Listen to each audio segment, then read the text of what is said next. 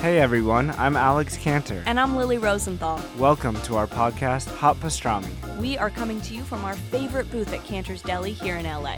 We're going to invite some of our friends to join us for a chat over some matzo ball soup and pastrami sandwiches. So join us for new episodes of Hot Pastrami every week on Apple Podcasts, Spotify, YouTube, or wherever you listen to podcasts. See you soon. Bye.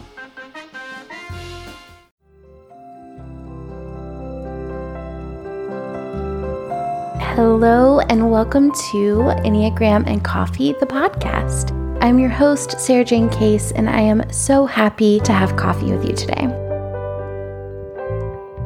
Hello everyone, welcome back to the podcast. I am so excited to introduce today's episode to you. It's a little bit different. It's a video series that I did on the feed, but I know many of you guys don't go to Instagram. You hear me on the podcast primarily.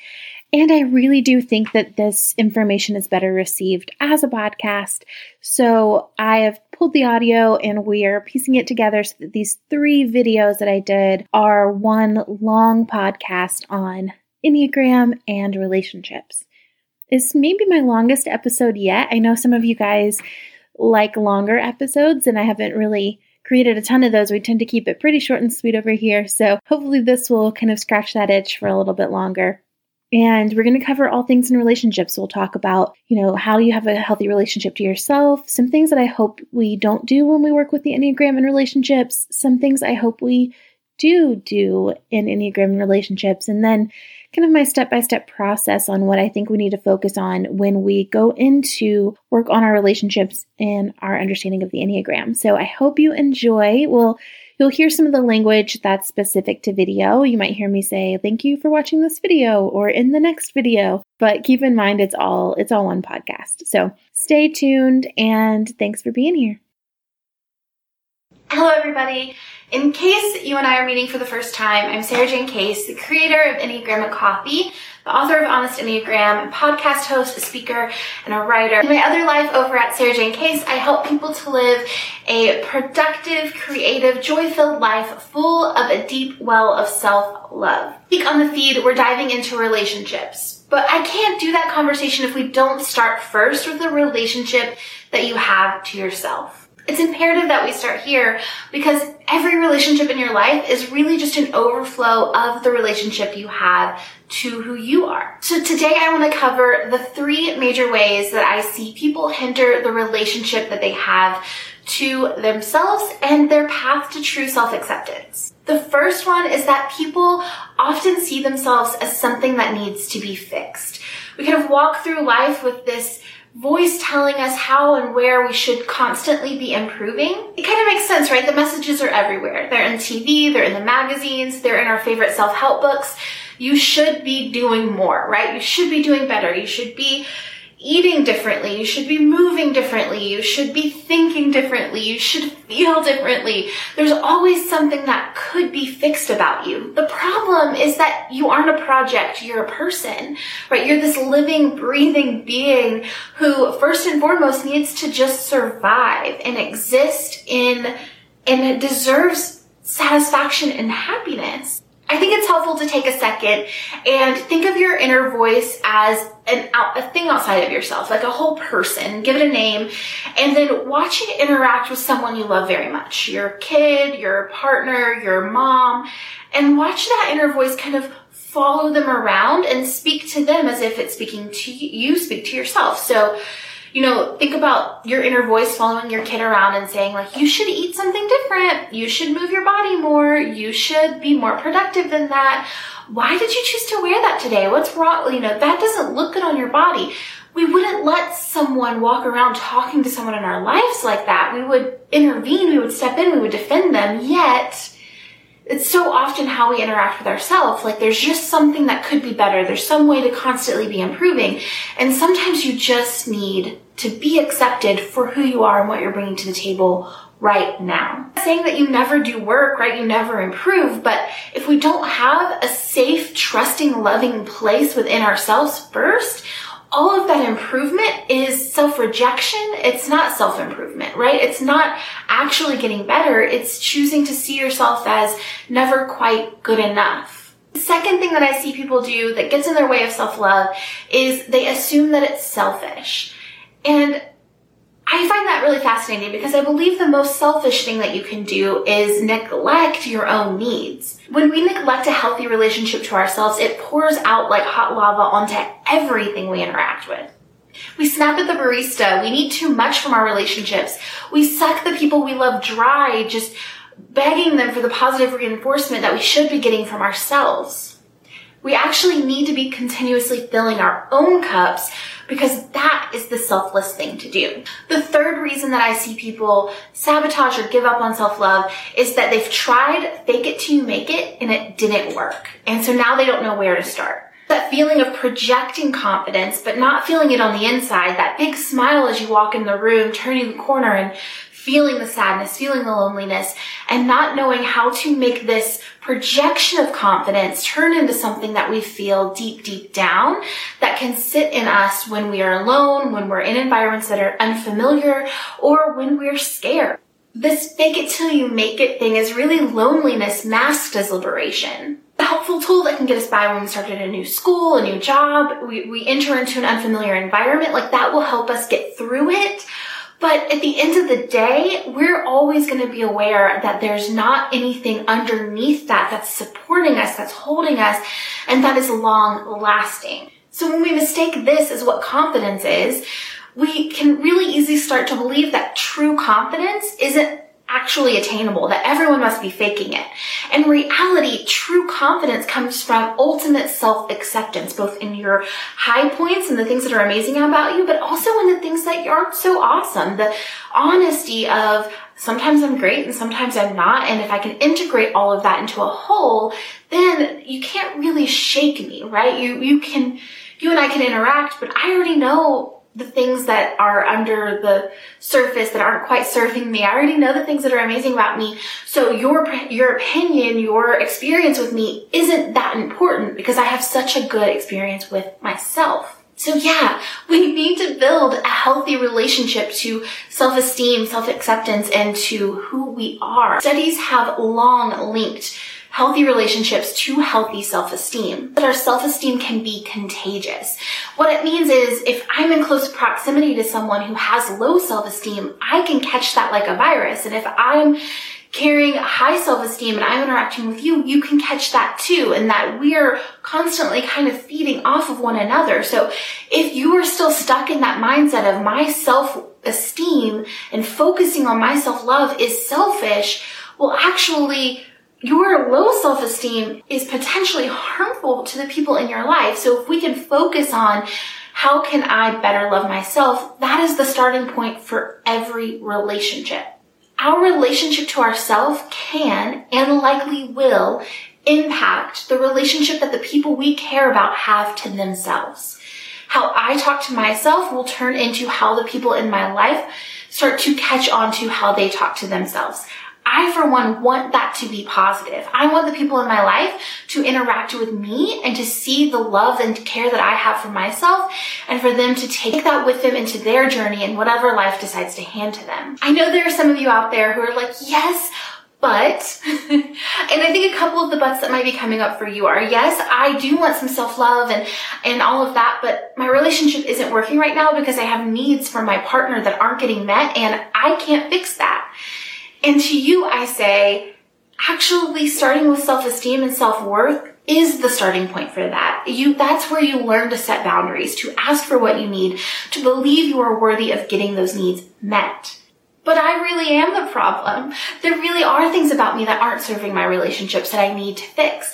And that's true. That's the case for all of us.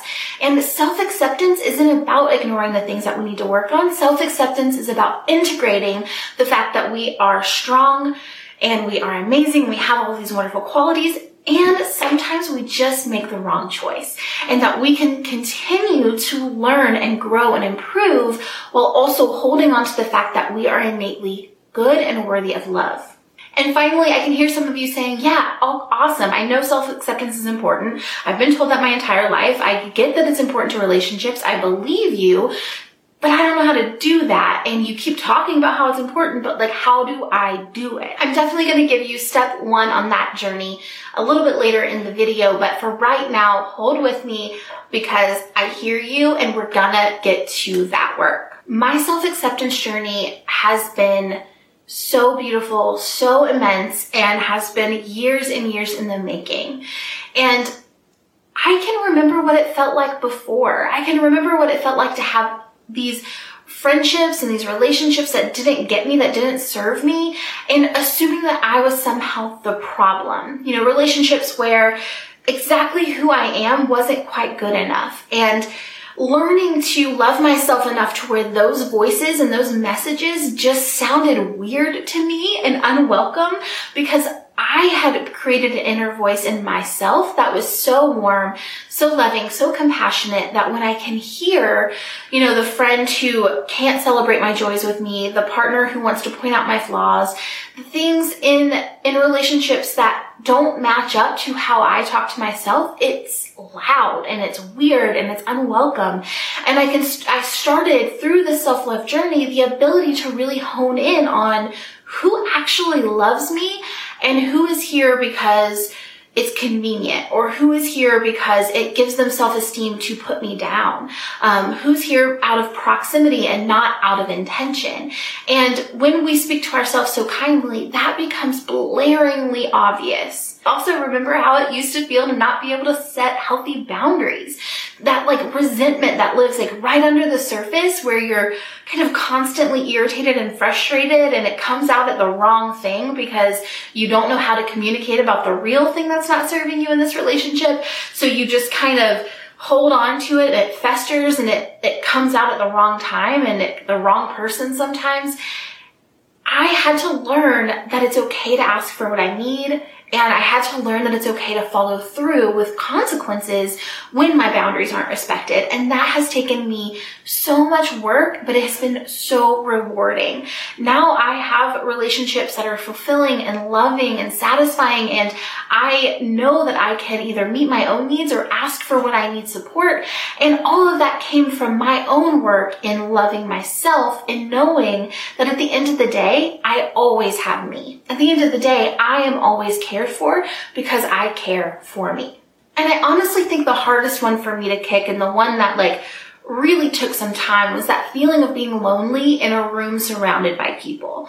The feeling of I can be in this room and everyone knows me, but no one really, really knows me. And coming from a place of not being able to open up and be vulnerable and share of my weaknesses so that other people could support me too, that feeling of loneliness, that feeling of it doesn't matter how much I know myself, how much I care about myself, if I don't trust that I am worth seeing, if I don't trust that I'm going to be accepted, my good, my bad, my ugly moments, then I can't have those deep connections. I can't have that bond that we all really crave and need with the people in our lives. So as we kind of get to the end of this video, I think I've hopefully convinced you that your self-love journey is important.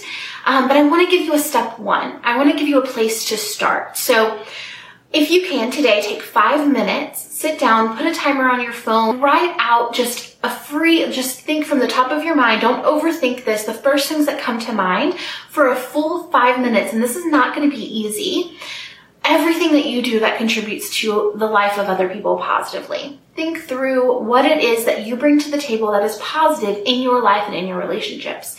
I say 5 minutes because that's kind of a long time, and I want you to push yourself past the ones that are at the forefront of your mind and get really, really deep. Now, if that feels impossible or if that feels too hard, that's okay. I created a PDF for you, a kind of a Mad Lib of sorts to help you fill out. So if you can't, you're like, I cannot sit down and do this organically for 5 minutes. I'm not there yet. That's okay. Go to the link in the bio, grab the Mad Lib PDF, download it, and just fill it out and see how it feels to lean into your strengths And I'm not asking you to ignore your weaknesses, but I am asking you to prioritize your strengths right now. Step one, we're creating a safe space where you can go into looking at your blind spots and the areas that don't serve you. But before we can do that, you need to know that it's safe for you to be vulnerable, even with yourself. So I hope that this video has been helpful. Do the exercise. Let me know how it goes.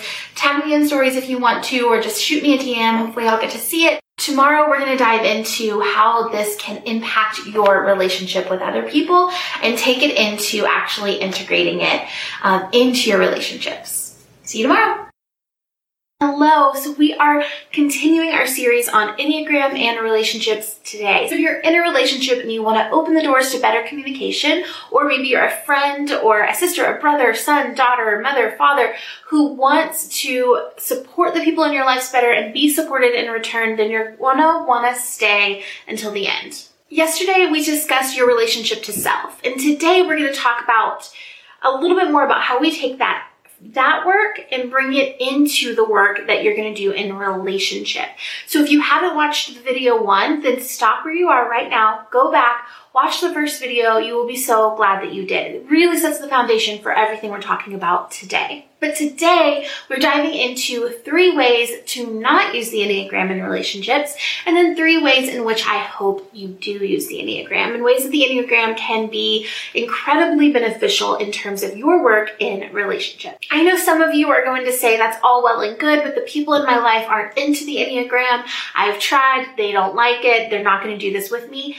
And I want to say to you, that's okay. What we want you to do is focus on your work, what you can control, and ultimately that's just you. But that doesn't mean that your relationships aren't going to benefit long term. So let's start there, and then we'll move on. We'll also talk about ways in which you can access the work of the Enneagram with the people in your life without ever saying the word Enneagram at all. Later on in the video, I have a little something for those of you who want to talk about the Enneagram without using the word Enneagram with the people in your life, so that you can still get the connection that you crave and that you all need without having to get them to buy into the Enneagram first. I know that there are others of you out there who are like, yes, okay, cool, relationship talk. You're bringing us all of this, but all of us aren't in relationships. And I want to say this isn't just for romantic relationships. This is for any relationship in your life. We're talking friendships, relationship to your parents, to your children, to your grandparents, relationships to your boss, people that you interact with on a day-to-day basis. It's all beneficial for anyone wanting to do the work of the Enneagram and who has to interact with humans at all ever. So let's dive into the 3 major ways that people misuse the Enneagram in relationship. The first one is that we try to fix the people in our life. We learn their Enneagram type and we learn the levels of health, and we start to look at when they're falling short and when they're succeeding in their number. We may start to say things like, oh, you're being such a blank right now. You're being such a 4 right now, or you're being such a 5. And we start to look for ways in which they can constantly be improving. And we talked about this in the last video. And when we do that to ourselves, we're eliminating the opportunity for full self-acceptance. And it's the same thing in relationship. When we focus on how someone could constantly be improving, we're creating an environment in which acceptance and true love can't thrive.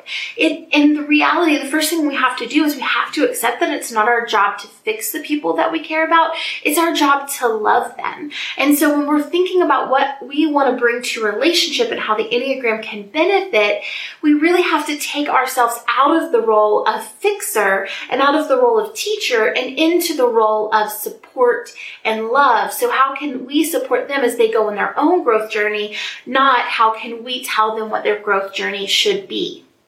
The second thing that people do with the Enneagram that doesn't serve their relationships is they wait for the people in their lives to get on board before they ever start their own work in the relationship. What the problem with this is that if you were waiting and they're not starting, then neither of you were really on board. It's kind of like this illusion that you're the one on board, and once they get on board, then you'll be ready to go. When in reality, for anyone to be on board, you have to start making changes from where you are. So you don't need to wait for them them to buy into the fact that there are things that need to work to change or things that you can improve on. Instead, you just do what you can do in your lane. Focus on where you can improve. And then if they can meet you there, maybe they will, maybe they won't, but that information will come so much faster and be so much more clear if you start your journey now. So often people are waiting. They're saying like, well, I want to work on the relationship, but they're not ready yet. And what's really happening is this is kind of like an opt-out. It's an opportunity for you to take the higher ground, to say you're the one willing to work on it. But if you're not doing the work, then are you really willing to work on it? So it really takes stepping out and doing the work in your own lane and then allowing them to participate if they choose to and being willing to acknowledge if they won't long term. But you need to keep your lane clear. Make sure that you're doing what you can do and then release the expectation for how that's going to impact them. The third mistake that we often make when we use the Enneagram in relationships is we try to Enneagram for the people in our life. We figure out their type for them. We tell them what they need to work on. We try to if we pull them along on their growth journey, then maybe they're going to buy in eventually. And the problem with that is that we do two major things. One, we neglect to be honest with ourselves about the fact that if they're not actively pursuing or participating in their growth journey, then it's not really a growth journey. If it's us trying to drag them along, then they're not actually going to ever experience the growth or the change or the knowing that the Enneagram can bring because it's being forced onto them and it's not something that they're reaching for or they're looking for in terms of their own need for growth. So if we force the Enneagram upon them, they're not really going to get the result that we hope they would. Of course, I'm not telling you not to tell your friends and your loved ones about the Enneagram, but give it to them, let them decide for themselves how much they want to interact with it, and be an example of how much it can impact you, and let that be the call to action rather than trying to convince them to buy into it, because the reality is, if it's not something that they feel passionately connected to, it's not going to impact them long term. The second reason that this doesn't work is because it can feel very objectifying. We start to refer to people as their type. We can say, oh, you're being such a 4, or you're such a 7, or that's such a 7 thing to do. And it can start to feel like we're simplifying people, we're minimizing them. And so it's important to remember that the people in your life are not numbers. They're people who have developed a number as a way to protect or earn love or earn acceptance. And that isn't who they are. It's this flavoring of who they are. It's kind of a protective mechanism, but it's not the essence of who they've been. They've had rich, full, complex lives, and we have to stop thinking that learning their Enneagram type ultimately tells us anything about them. What we need to do is learn how do we ask them the right questions about their Enneagram type so that we can better understand who they've been and who they continue to be, and who they're going to become based off of what they share with us about the elements of the Enneagram that impact who they are. Okay, so we've talked about what not to do, but now I want to talk about 3 of the very, very many ways in which the Enneagram can positively impact the relationships in your life. The first one is you can ask better questions. I am a very, very big fan of using the language of the Enneagram, using my understanding of the Enneagram to ask the people in my life more informed, more supportive questions. So instead of saying, you're being such a 4 right now, can I ask, is there an area in which you feel misunderstood in this moment? Can you explain that to me? That's inviting connection versus limiting connection. I'm not saying, I already understand you, I don't have any more to learn. I'm asking, is there more to learn here? Is there a way for me to support you better? And can you talk to me about that? So because I've studied their Enneagram type and I understand it, I'm much more inclined to know what questions they may need asked. So I know that there are going to be different things for each number that they may not express or know how to express, and I can invite a space of connection to them through understanding their type without having to acknowledge the fact that it's related to the Enneagram at all. The second way in which the Enneagram can truly support your relationships is understanding the why behind the actions that the people in your life take that may be different than the actions you would take. Ultimately, it's amazing tool for compassion, right? It's an indicator as to what they think that they have to be in order to be okay, loved, accepted, worthy. We've all developed this belief that we have to be something in order to earn those things. So when we see people in our lives to kind of like act out, or I call it, when I do it, I call it sevening out, like I'm spinning out and making choices that don't serve me and others in the long term because I'm kind of feeling out of control, instead of thinking that's so irritating, I wish they would just fix this already, I wish they would just be better at this, why are they like this?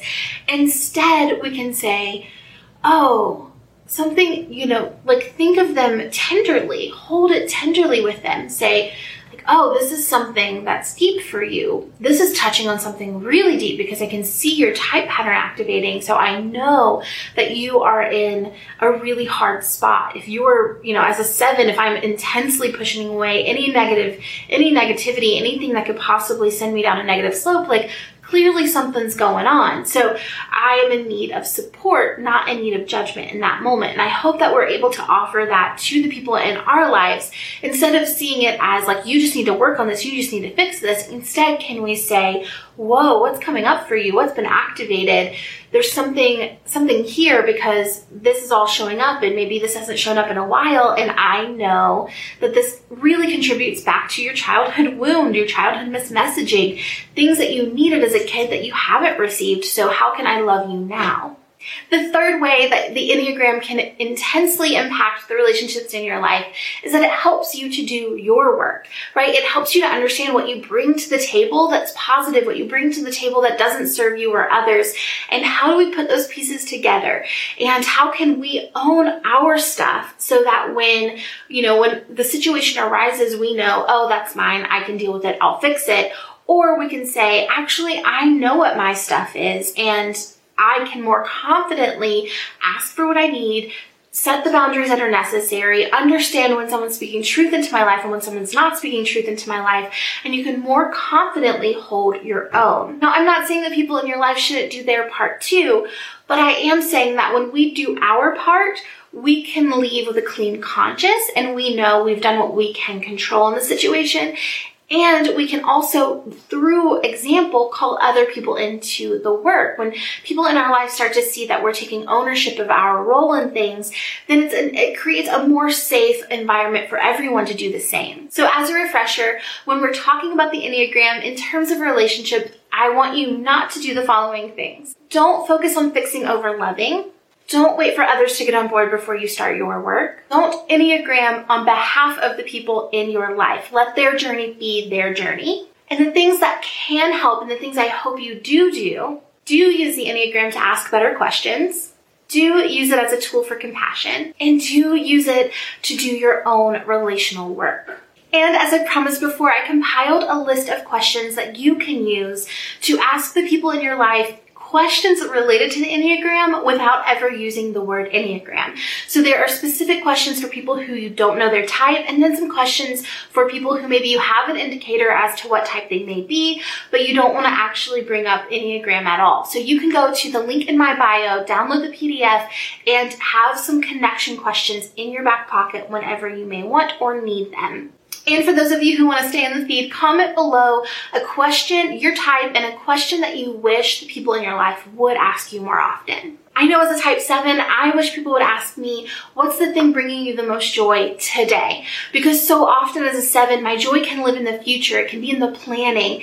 And it's so helpful for me to focus on where's my joy coming from in this moment? What's right here, right now that is bringing joy into my life? And I love connecting with people or in the conversation around our shared joys. So if someone can ask me and connect with me in that place, I know I feel deeply known and deeply loved. I know that most of us start this Enneagram journey hoping that the people in our lives are going to jump on board and do this work with us. And for some of us, that will happen. For others, it may take longer or it may not happen.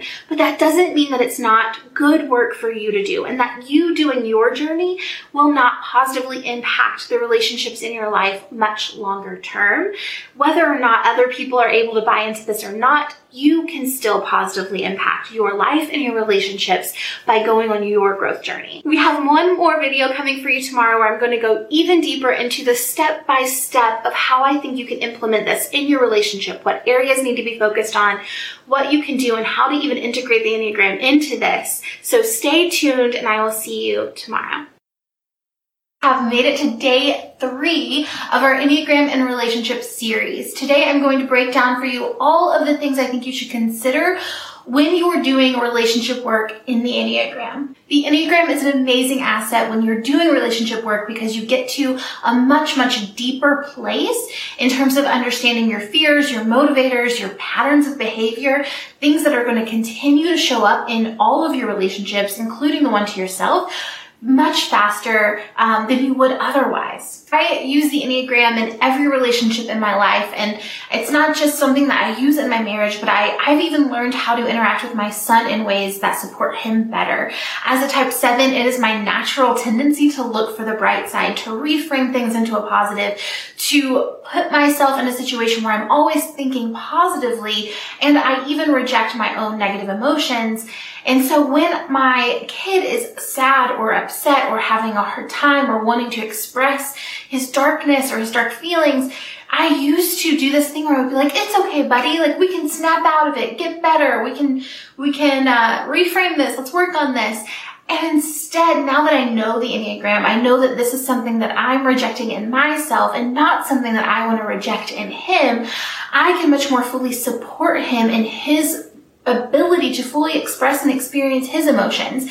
And so not only has it helped me to better support my son emotionally, it's helped me in my marriage, it's helped me in my friendships, and it helps me in my relationship to self. Using the Enneagram in relationships, it's kind of like this magic key that we've all been missing that gives us the information we need to know where we need to go in terms of our growth journey, our work, and what we bring to our relationships. But like we've talked about before, the Enneagram is an incredible map, but it's not the tools, right? We need to figure out what tools do we apply to this incredible map that we've been given. So we need to put some things in our tool belt, some practical things, some tangible action that we can apply alongside the information that we get from the Enneagram. So I know many of you are out there like, okay, cool. Where do we start? Let's talk about the major areas in which I think that you should be pulling the Enneagram in to do your relational work. The first area is in your relationship to self. I made that whole video on that one. It's video number 1. If you haven't seen it, go back, check it out before you move on with this one. But start with that loving, kind, accepting relationship of yourself. That is like the baseline. That's where you need to begin. Because again, every relationship in your life is an overflow of the relationship you have to who you are. And then the second one is really acknowledging what your health journey looks like as your type. So every single Enneagram type has levels of health. What does it look like for you when you're not in a good place? What does it look like for you when you're in just kind of a mode of operation, doing things normal and standard? And then what does it look like for you when you're operating out of your best self? Get to know that, get to work in that, and pick up the tools you need to pick up along the way to really live out of your healthiest space as much as you can. So once we have our relationship to ourselves down, we know how to accept ourselves and love ourselves, we know what health looks like for us, then we need to get into how are you impacting your relationships, both positively and sometimes negatively. What are the things that you're bringing to the table that serve you in your relationships? And then what are the things that you consistently bring to the table that do not? Let's get that information and then start to find some tools to work in that area as well. Then when it comes to relationships, I want us to customize the love that we give and know how to ask for the customized love that we need. Everyone's going to receive and give love differently, and sometimes there are very distinct patterns by Enneagram type.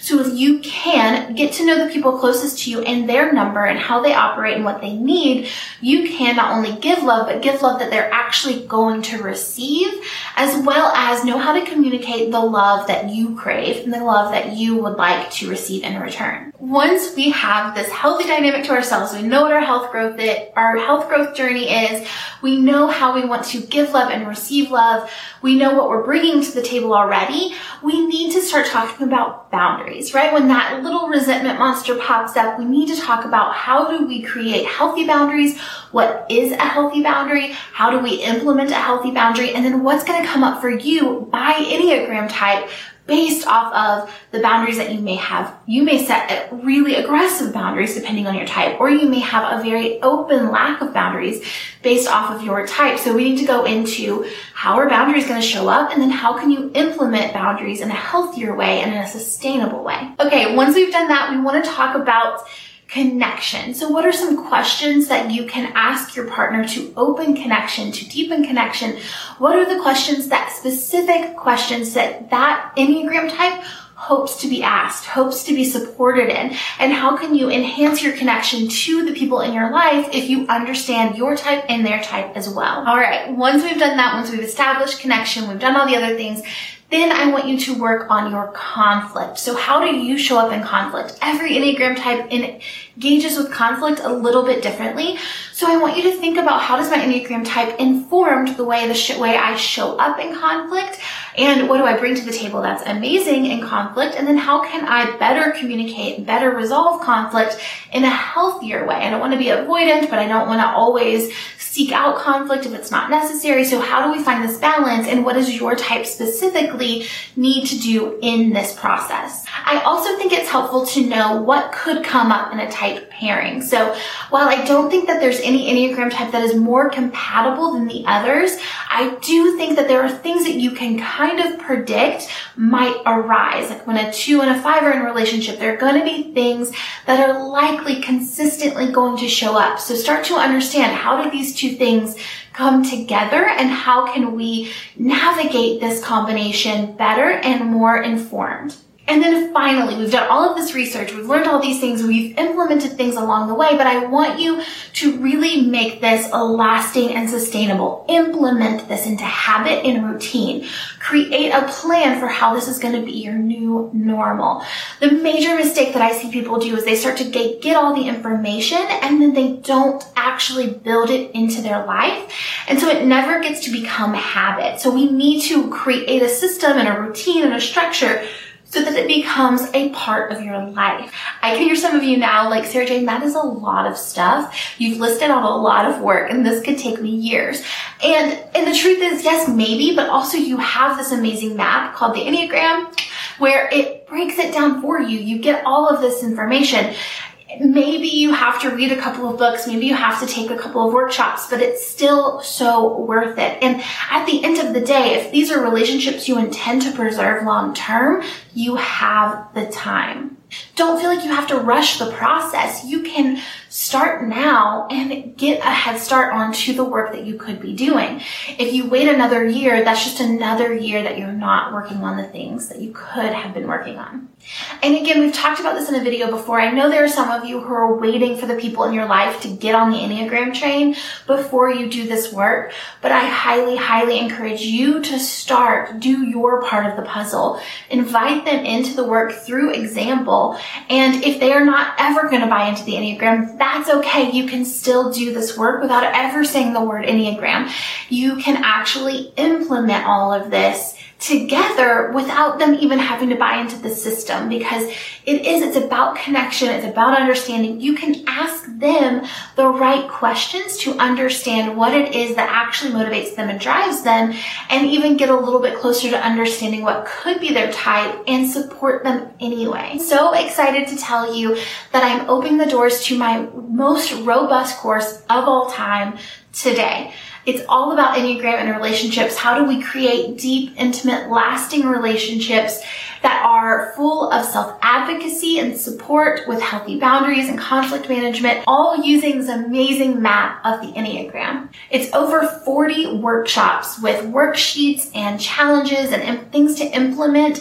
Every single workshop has something that you can do to take action on the things that you learn. There's discussion questions, and if you purchase the course, you get access for life. In the workshop, you're going to get an introduction to the Enneagram system, just in case you're taking this with someone who's less familiar or you're wanting to get your grounding and bearings in the system in the first place. You'll get my workshop on self-typing, so if you haven't typed or if you want to give this workshop to someone in your life whose type you're trying to figure out, you can have them take the workshop and understand their type better.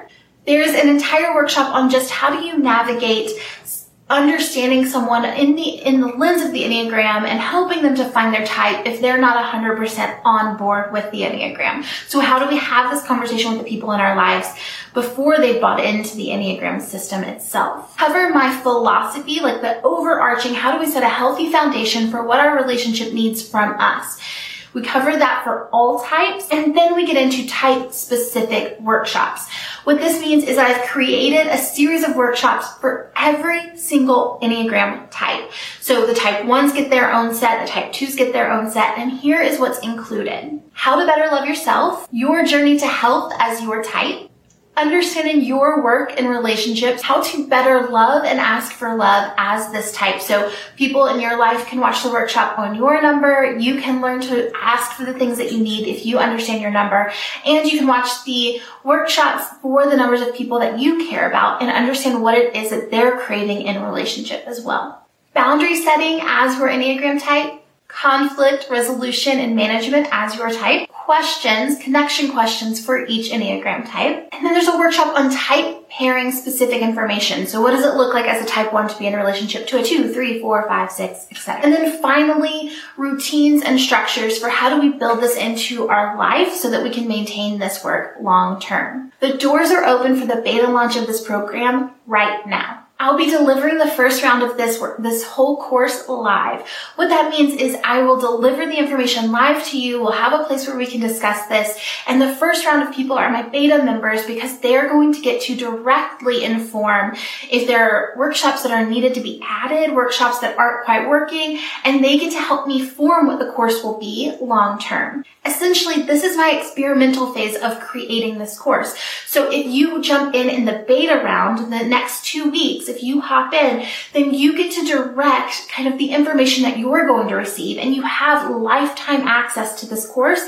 So while you may not be able to tackle it all right away, you can inform what you will have access to for life. As we're going to be collaborating so much on this, the people who join in at the beta rate are getting an insane discount. You're saving over $100 for joining early and helping me to give me feedback, help me to create something that's truly remarkable that you can carry with you for life. The course officially begins August 12th, but the doors are open to join only for the next 2 weeks. So from the day this video goes live, we have 2 weeks to join and get in on the ground floor of this course that is going to be the most in-depth course that I have ever done. The link to join is in the bio. There's a sales page where you can read all the information that you need to read, but don't hesitate to ask me questions. You can comment below with any questions that might come up. And if you have friends and family members who you think could benefit from this course, share the video with them. Let them know what's going on so they don't miss out on this really, really awesome deal. And whether you decide to join me on this course or not, which I hope you do, but if it's not the right time, that's okay. I still hope that you take in the information I shared with you today and you apply it. You go out, you read the books, you take a workshop or two, or you read up what you can online. There's so many amazing podcasts and things out there that you can resource to do this work on your own. It might take a little bit longer than me just handing you all of my research and all of my skills right away, but that's okay. Still do the work. Please don't let this be a hindrance to you doing your work and relationship, because I promise you it is so worth it. Thank you so much for making it all the way to the end. As a reminder, this course is live for only 1 more week if you are listening to this in real time. You can access it through the link in the show notes, and I'd love to have you in the beta round to really help me materialize this into something that can serve everyone. So let me know if you join in. I can't wait to see you, share on social media, tag me so I can follow along and make sure that I get to see that you're part of the program. So thank you guys so much for joining me for this episode. And as always, I will see you next week.